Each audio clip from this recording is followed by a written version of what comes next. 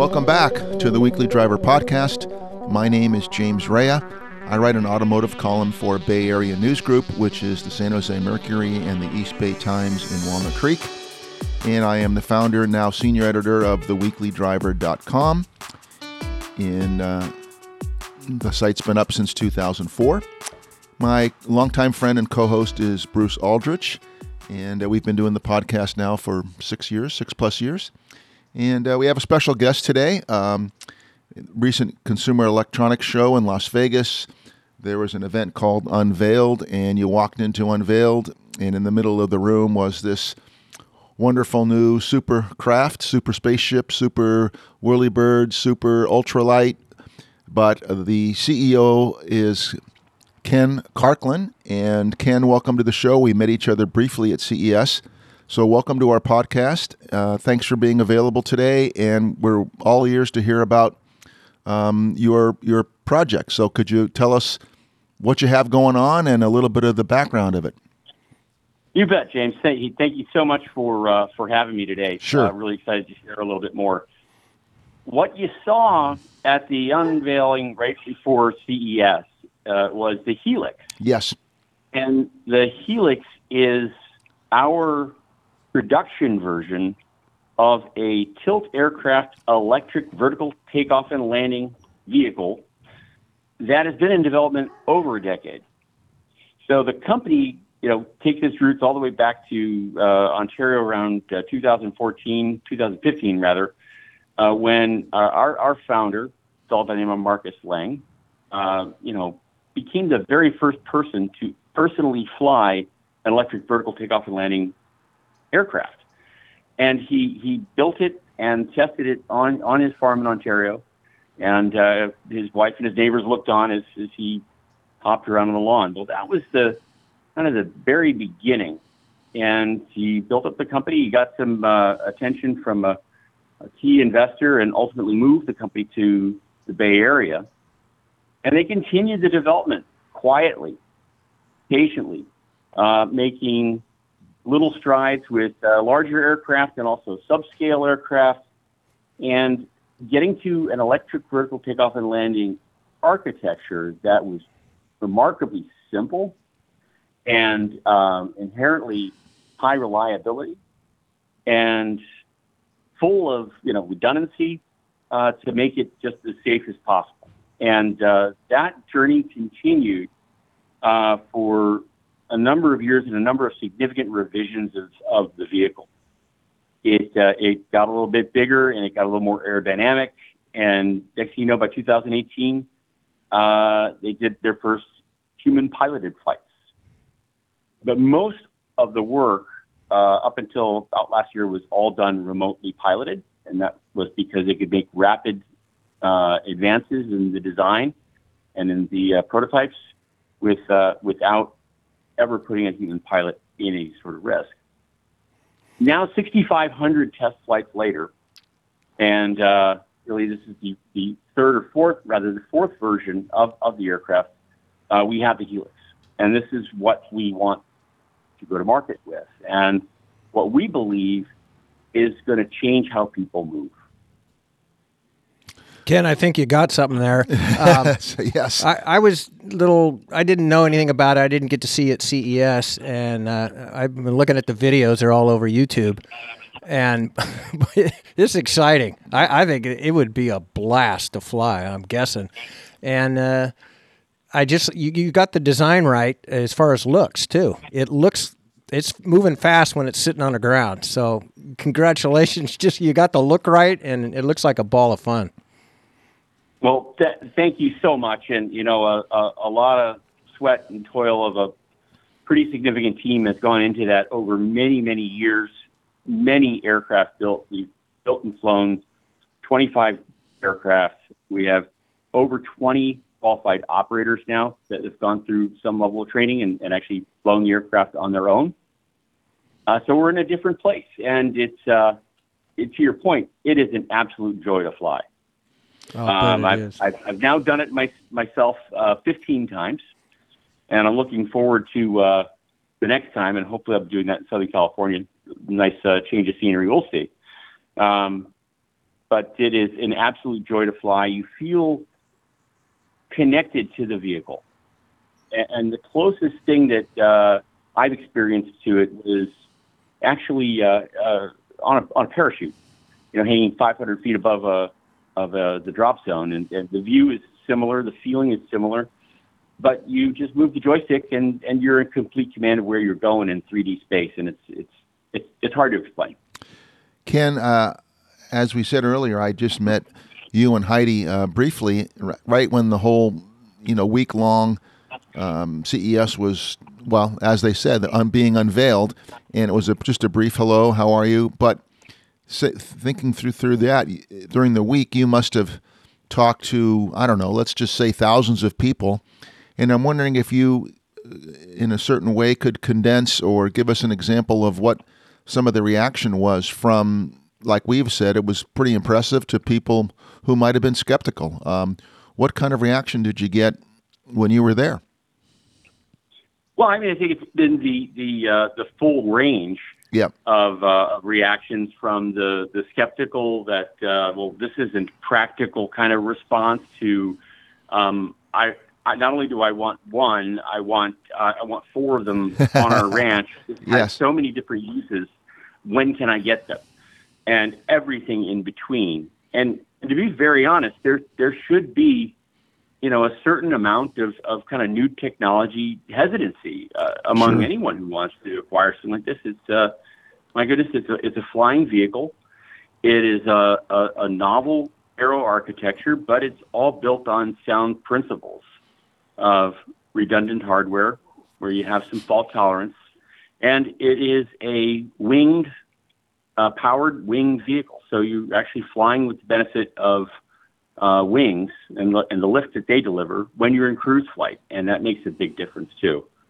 The other really significant aspect is the simplicity. There's been a lot of development in the eVTOL space, and literally dozens and dozens of different vehicles in development out there. Overwhelmingly, that the industry is chasing after a air taxi type application. That's not who we are.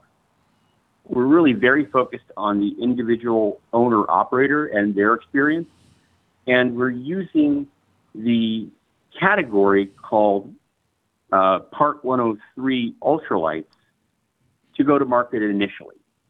And what that allows is for a individual, doesn't actually have to have a pilot certificate, to fly a vehicle that meets certain weight and speed and other requirements in uncongested airspace. That's typically G airspace, so you can fly in other class of airspace with permission from air traffic control. During the day, no precipitation, favorable conditions, and it's going to allow us to access, I think, what I think is a whole pocket of people who are very passionate about aviation, but for whatever reason, they didn't have their opportunity to become a pilot, or maybe they were a pilot and they just are no longer current. There's a lot of folks who meet that description, and they're very excited about the Helix. You mentioned the founder of the company and the company's genesis. What is your background being involved with the company, and what areas did you come from, and what expertise did you bring to the table? Yeah, so I've been with the company since May of 22, and I joined after about 27 years in tech all in. It started back in the mid 90s at a little company down the road from where I'm sitting right now called Intel Corporation.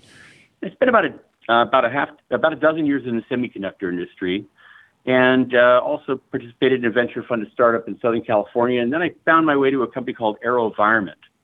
And AeroVironment is a 50-year-old publicly traded company with just an amazing history of technological firsts, whether it's the first human-powered aircraft across the English Channel back in the 1980s, the first solar-powered car to traverse the Australian continent, or the first helicopter to fly on another planet, for that matter.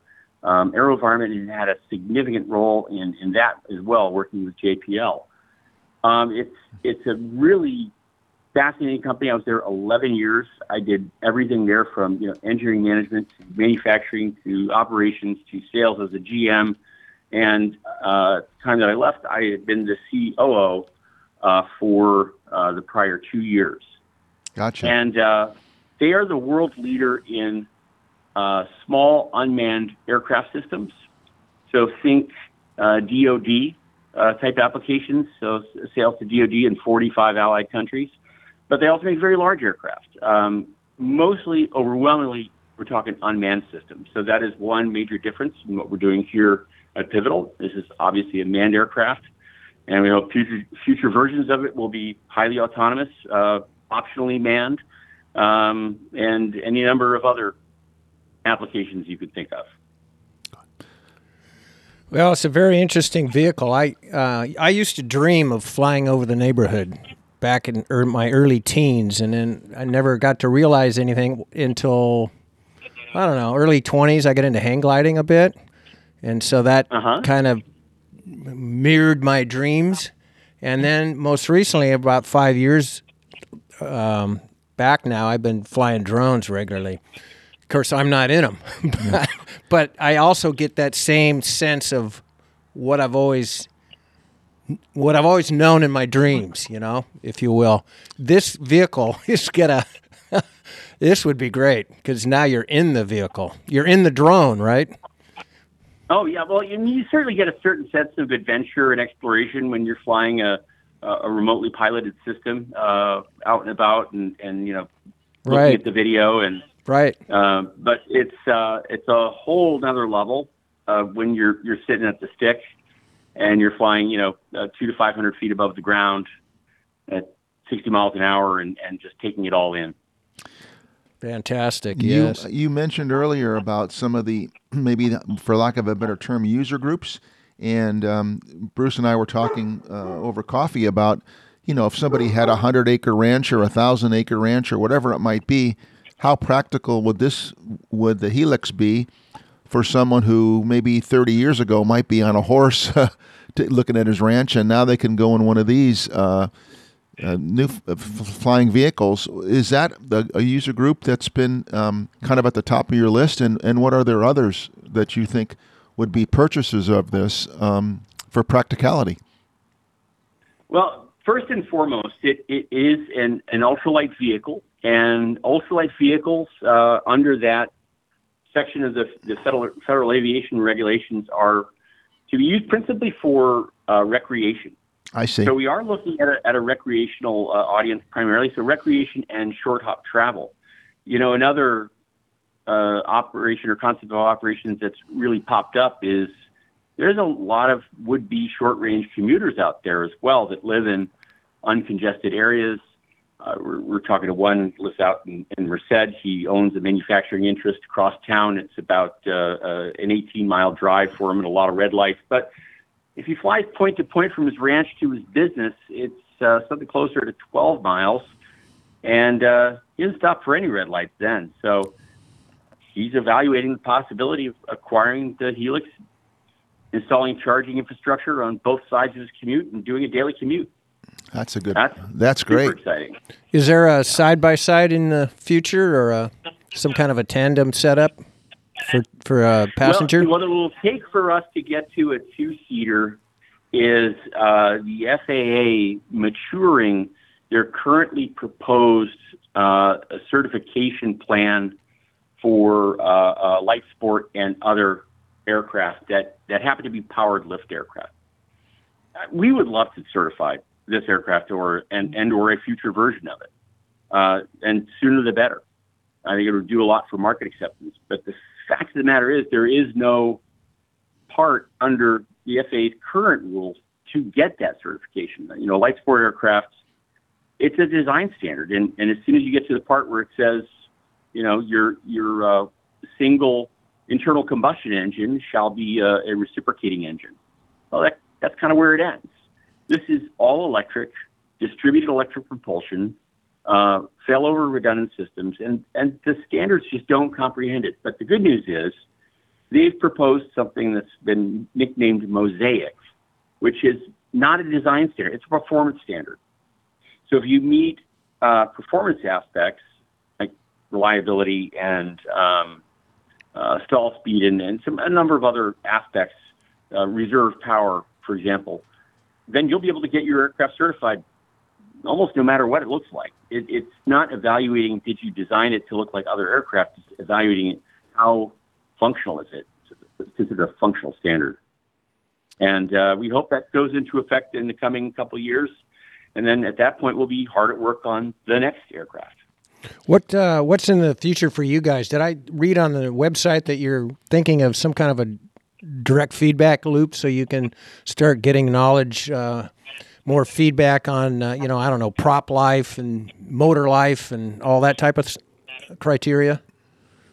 Oh, yeah. Well, so it's there's been a ton of feedback already.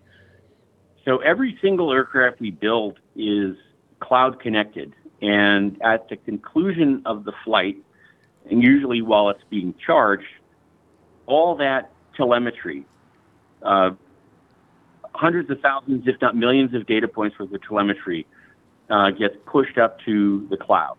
And we have programs that run analyses on all that data, and we're able to spot potential failures. We're able to spot things that might be showing a little bit of wear, whether it's a servo that's consuming a little bit too much current or a motor that's running a little bit hotter than all the others.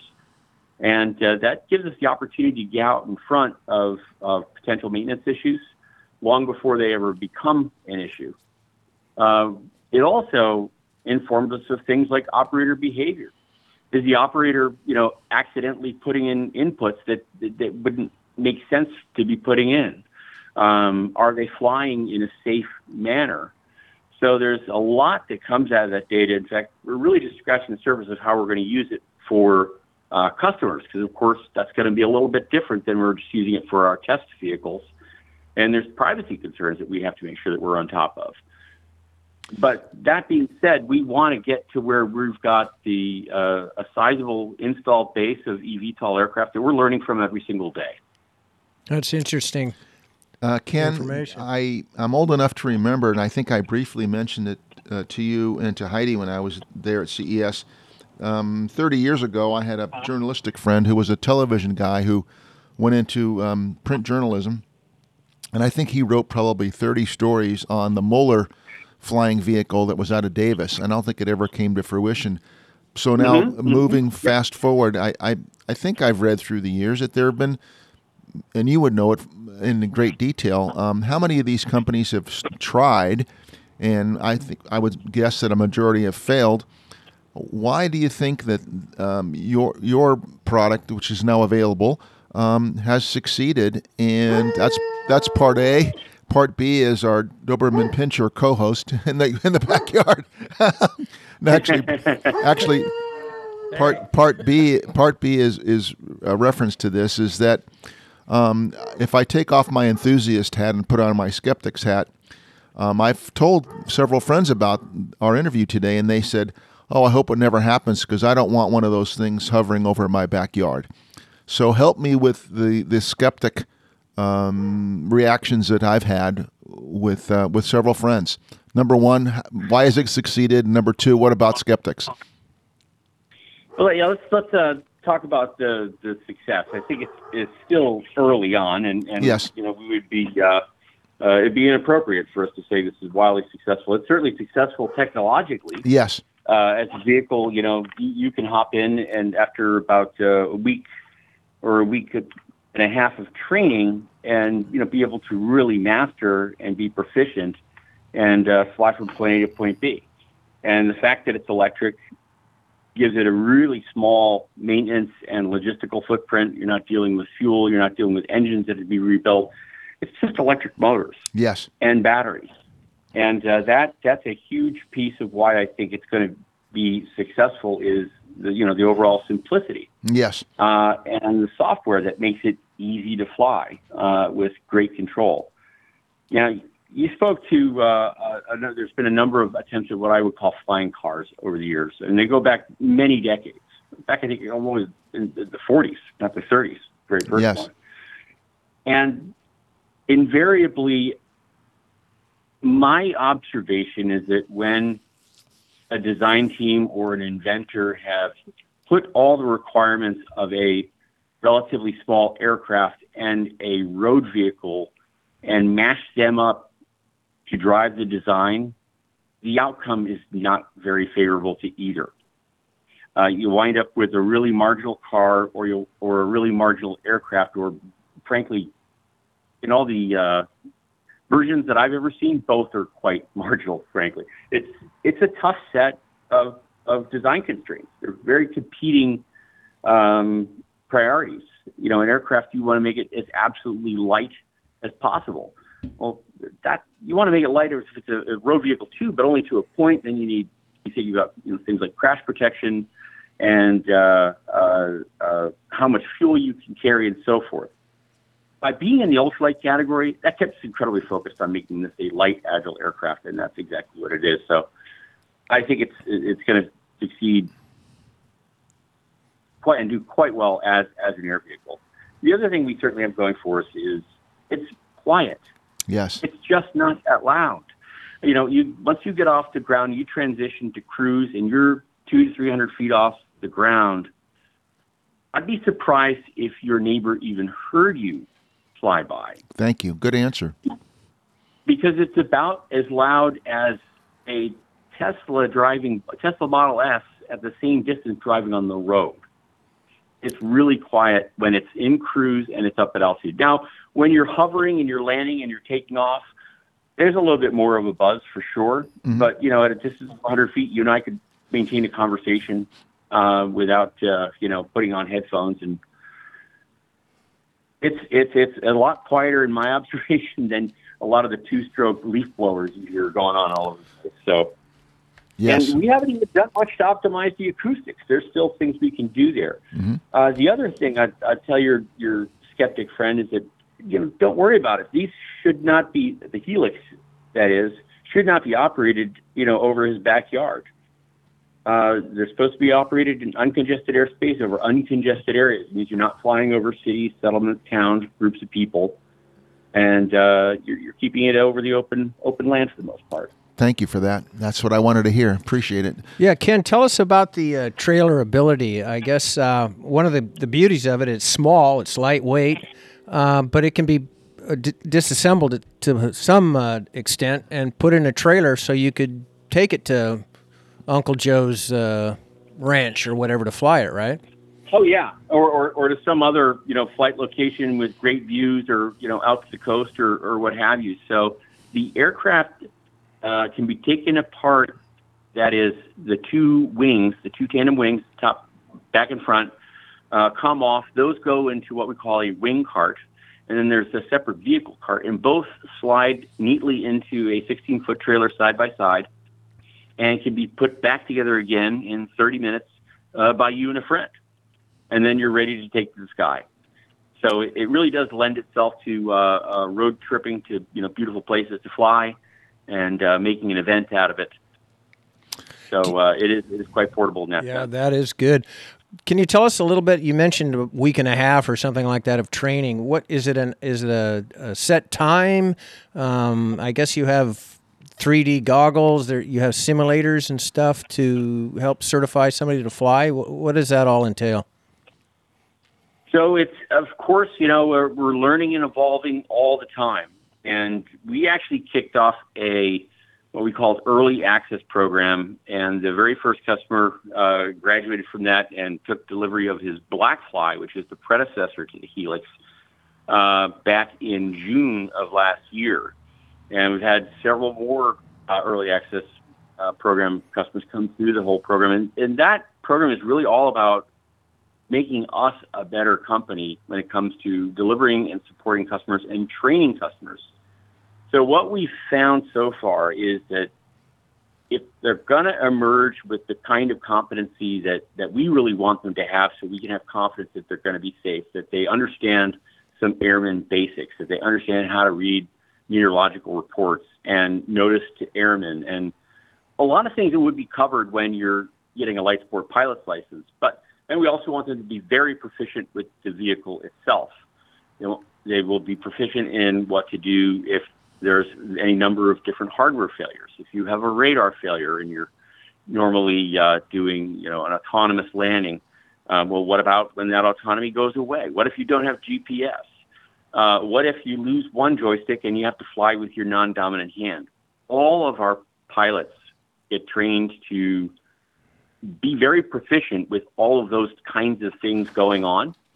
And there'll also be an ongoing computer-based training currency requirement, although that hasn't been finalized yet. And, if you look at the Pareto of things that go wrong in light sport and ultralight aircraft, number one is operator proficiency. Number two is judgment. And somewhere down 4 or 5 is like weather. So making sure that your pilots have the right skills is just so important. That's why it's taken us right now 10 days. 10 days beginning to end, a lot of simulator work on the front end, and the simulator actually pitches exactly like the aircraft, so that motion gets incredibly normalized. That simulator is flying with the same flight control hardware and software that we have in the aircraft, and it's being replicated in the X-plane environment. And we do use the virtual reality goggles. We used to use the Oculus. Now we're using something a little higher end that really reproduces that 3D experience in the cockpit and, seeing the world from up in the air. And we're also able to make the airplane do all kinds of different things with in that simulation environment. So that's your primary mode of training. And then when you're really proficient, you go up for your first flight. And it's a short one because every flight's a solo. Sure. So you have to have really high confidence before we put you in the chair. I think just the flight training would be fun. Yes. Ken, I'll follow up with 2 things. I think one, I hadn't seen it yet, but Bruce informed me that you can see the price of the vehicle on the website. So could you share that with us, number one? And number two, I don't know whether it was directly or indirectly, was the show, the CES, did it lead, and can you say, did it lead to people buying one? Yeah, so the vehicle starts at $190,000. That's kind of the base configuration with the minimum trim level and the basic warranty. And then if you're looking for a little bit more, you want a slightly more decked out flight deck, or aviation radios, beacon lights, emergency locator, transmitter, a custom exterior to the vehicle, then you could be paying quite a bit more. I think it goes all the way up to $260, but I'm not looking at the price sheet like you are. So, yeah, gotcha. Yeah, and it's just it's a slightly different level of look and feel, Sure. and fit and finish in the upper limit. But you can get into this at the basic level for $190,000. Does the base model give you that parachute backup, or is that an optional? Oh, absolutely. Yeah, that's not an option. That full aircraft ballistic parachute system is on every vehicle we've built and flown, and that's not going to change. Man, that is a good safety device. Yeah, that is. How about the second part of that? Did you have a good, pretty good excitement at the show, and did you have anybody that signed on the dotted line, if you will? Oh my gosh, yes, and yes, we have backlog coming out of last week that. Well, I won't go to the specifics, but it exceeded our expectations. That's great to hear. Yeah. Hey, Ken, it's been a rather quick 30-plus minutes, but you want to thank our guest today. It just sounds like, they say the future is now. The future is now. So, Ken, thanks a bunch for being our guest on the Weekly Driver Podcast. We encourage people to go visit the website, www. I'm not sure what it is. What is it? Ken, fill me in again, if you would. www. Just pivotal.aero. That's right. pivotal.aero. I lost that. I'm sorry about that in my aging brain. So thanks thanks again, Ken, for educating us today on our podcast. We encourage people to visit my site, www, The Weekly Driver, where all our podcasts are archived. And if you choose to, comment on today's show. And thanks again, Ken, for being available. So fascinating project, and the vehicle just looks spectacular. So thanks for your time. Thanks for having me. Okay. Take care. Bye now. Hope to come out and see us. Yes. Bye.